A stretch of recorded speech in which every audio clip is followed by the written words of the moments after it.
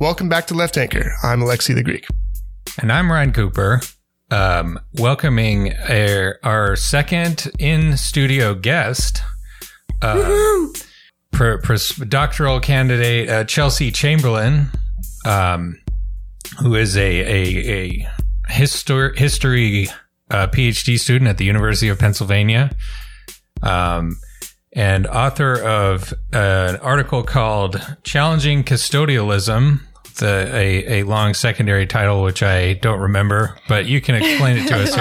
I do appreciate the double entendre, though, in the title. Yeah. The big accomplishment was my advisor hates those and will smack any of them down. And this one was just subtle enough that she let it fly. So I'm proud of that one. Nice. You threaded the needle. Well done. Yeah. Anyway, Chelsea also happens to be my partner in the interests of full disclosure and transparency and journalistic ethics. But yeah, this makes it a very special interview. I love this. Exactly. Mm-hmm. The article is, it's about a disability studies. We'll get into it for sure, and also the broader questions and context of disability in this country. But anyway, welcome to the show, Chelsea. Thank you. Glad to be here, and I hope that no one can hear the dog whining in the other room. Yeah, he's very jealous he doesn't get to be on the podcast. He's a needy one. Well, if he publishes an article, he can come on the podcast. That's fair. I think that's totally fair. But, we on Left Anchor, we love our animals. And so, whiny or not, I mean, I'm pretty whiny and Coops loves me anyway. That's true. Chelsea has seen it. She knows that I'm okay. Not that you're whiny, that Ryan loves you. Sure. I'll let that slide. All right, Ryan, start grilling her. Get down to it. Yeah. So, madam, so the article is about, it's an institution called Elwyn, and it's kind of a narrative for the most part, but you got some theoretical and some ideological stuff in there as well. But tell us, what was Elwyn in the time that you're talking about here? Right. And so that time is the long progressive era. I'm looking at 1880 to 1920, roughly, in kind of my whole project. This article focuses on the first decade of the 1900s. And the full name of the place is the Pennsylvania Training School for Feeble-Minded Children at Elwyn. And so we call it Elwyn for short. And so it was this large institution. It was founded in the 1850s as a quote unquote school. The idea being that they were going to take children who couldn't get along in public schools, educate them and send them back to their families, able to work, able to live in society. But that vision declined really quickly. And instead it became a place that, although they continued to call themselves a school, intended to take children or adolescents and train them to work for the purpose of the institution to offset the cost of their own care. The idea that the economy was becoming modern and these were people whose bodies and minds could not function productively in a modern economy. And on top of that, because of this belief in hereditarianism, they would reproduce and have more people and create more people who could not function in a modern economy. So the best thing to do was to separate them, have them live in this separate community for life where they could be trained in work they were capable of and kind of be among their kind and kept apart from each other so they wouldn't reproduce. Yeah, that strikes me.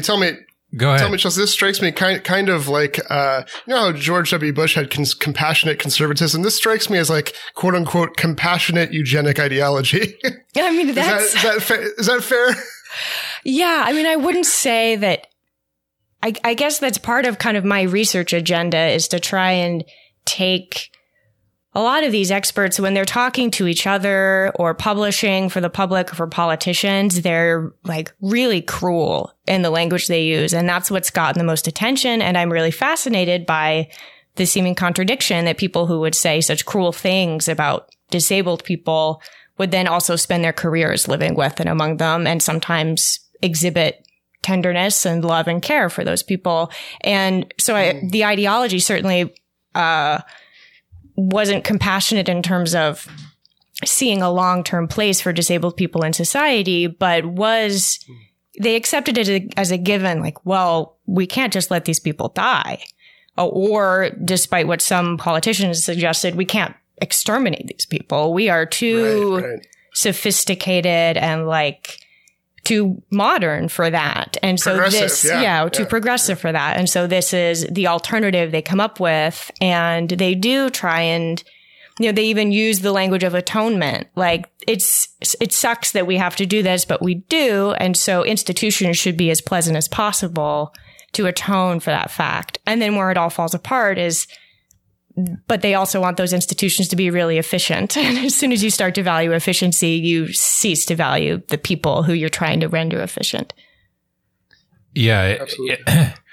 That was definitely a thought I had going through this. Like, man, this guy's a real bastard. But compared to Hitler, yeah, that's kind of how you sum up like American eugenics.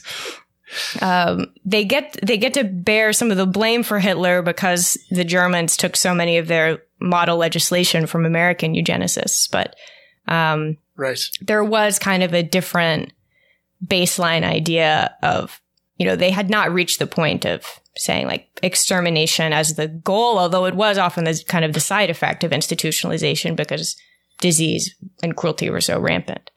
Yeah. Sure. And yeah, as you talk about, there are a lot of, forced sterilizations and stuff, right? Mm-hmm. But this custodialism framework, you have a lot of interesting stuff in there about this fellow, Martin Barr. Yeah. That's his name. The superintendent. He was a superintendent for like 30 years. And he had this very ideological belief that, as you say, what Elwyn should be doing was like taking these people and like getting them away from the, the body politic, so to speak, so they don't infect and they don't spread their bad genes. And he had a number of like tricks to like try to keep his hands on people that were like somewhat successful and sometimes not, right? Can you tell us about that? Right. Yeah. So the whole point of the article is to try and point out where a lot of lines were blurry, and that Barr was someone who, in all of his cruelty, like plenty of it was bluster, and that he was kind of an overwhelmed administrator who, a lot of the ways that he tried to improve life at the institution or make it seem worthwhile was an act of appeasement for the residents who were living there and who were, there were a lot of them, and they ran away frequently, and they could get away with that, and they could, be violent towards staff. And so he wanted to reduce that as much as possible. And then he was also dealing with families who, Elwyn was unique from the type of institutions a lot of people have looked at in that it was semi-private. And so legal commitment was not a factor for people who were living at Elwyn. They hadn't been committed there. They were technically voluntary. And so he was dealing a lot with families who had sent their children there and could legally remove them at any time if they were unhappy with their care. And of course, all of that is fuzzy because a lot of them don't know that they could take their child home. But so he does a lot to have to compromise with families who are involved and demanding. He organizes these really over the top Christmas plays. They perform like dozens of times every year. They have dancing bears and hypnotists and a lot of activities, both on the campus, and then summer vacation was a thing for not everyone who lived there, but a fair number of them who were able to go home for the summer, or if they stayed, they scheduled all these excursions to go out. They could go to the circus and the rodeo. And, so there was a certain social calendar to try and mark the seasons and passage of time and keep people somewhat contented, make it so they could keep some of the doors unlocked. Not only because I think he did want people to have, he didn't want it to be a hellhole, or only a hellhole. And it was an effort at that. And it was also a way to create kind of structures of participation that could be taken away as a punishment for people who were not compliant, who weren't following the rules. They could have those entertainments and trips taken away. So they were a privilege that functioned as a form of discipline as well in the institution. Right. I don't want to diminish the discipline and punishment and the physical abuse that you saw that was documented. But you slipped in there dancing bears. Yeah. And I just want to take note that was, because we don't have the dancing bears anymore. And I just, did you do any research about how we can get the dancing bears back? I feel like that is something that it's been too long. I'll make sure and track that down, when it comes to the book. I'll make sure I bring answers. I appreciate that. Dancing bear question. Little side note. It is true that a lot of institutions had pretty large zoos. So there was an institution in Massachusetts. I don't think it danced, but they did have a bear, in an enclosure, and a bunch of, there were cows and goats for kind of agricultural production, but then there were also like petting zoo situations with the idea of sensory education. People could go and pet different textures of animals and learn about them through kind of hands-on lessons. Right.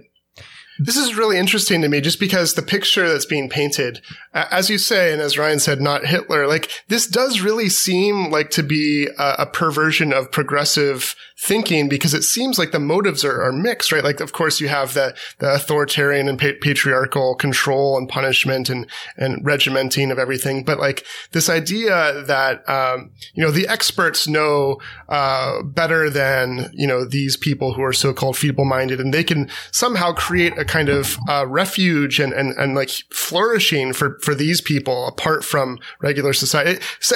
It seems interesting there. As far as you could tell, the superintendent's motivations, what did you research about the motivations of him or the institution? Obviously, was there a financial incentive? Like the average stay was 10 years. Is that something that he tried to get people to stay as long as possible? Like what, as far as you can tell, were the overall goals? Yeah. So I think it's easier for me to maybe talk about broadly the goals of kind of him and all of his colleagues, that what did it mean to establish these institutions across the country at this time? I would say like a lot of these superintendents, they're also physicians. And so they're not getting rich as superintendents of these institutions. They're always fighting for more money from the state and like scraping together budgets. But they are hoping for a certain amount of prestige to be gathered from, they view the people in these institutions as like human research material. And so, they do have this idea that if they gather enough people and gather enough data and research about these people, they're going to make it as kind of scientific experts. And it's the progressive era. And so everyone wants to be an expert, and that's the best thing you can be. And they want to, if they can be the one to prove the kind of hereditary transmission of unit characteristics, if they can prove Mendelianism, then they'll have made it. I think that's a driving goal. I do also think, we have to think of them as they are utopians in a sense. Like they are really hopeful people. They're also really frightened people. They're frightened of kind of these others. But I think that it's much more kind of compelling and kind of important for us kind of in the present, why we should care about this history, to study them not as hateful people, because then that makes them different from us, but to think of them as hopeful people who really believed that they were doing something good, and to use that as a reminder that we can be trying to do something really, really great and believe that it's great. And if the future we're trying to create leaves some people out of it, those people are going to suffer as we try and bring that future into existence. And that's what they did. That's the end of the preview, folks. If you want to hear the whole episode, you can go to patreon.com/leftanchor. Thanks for listening.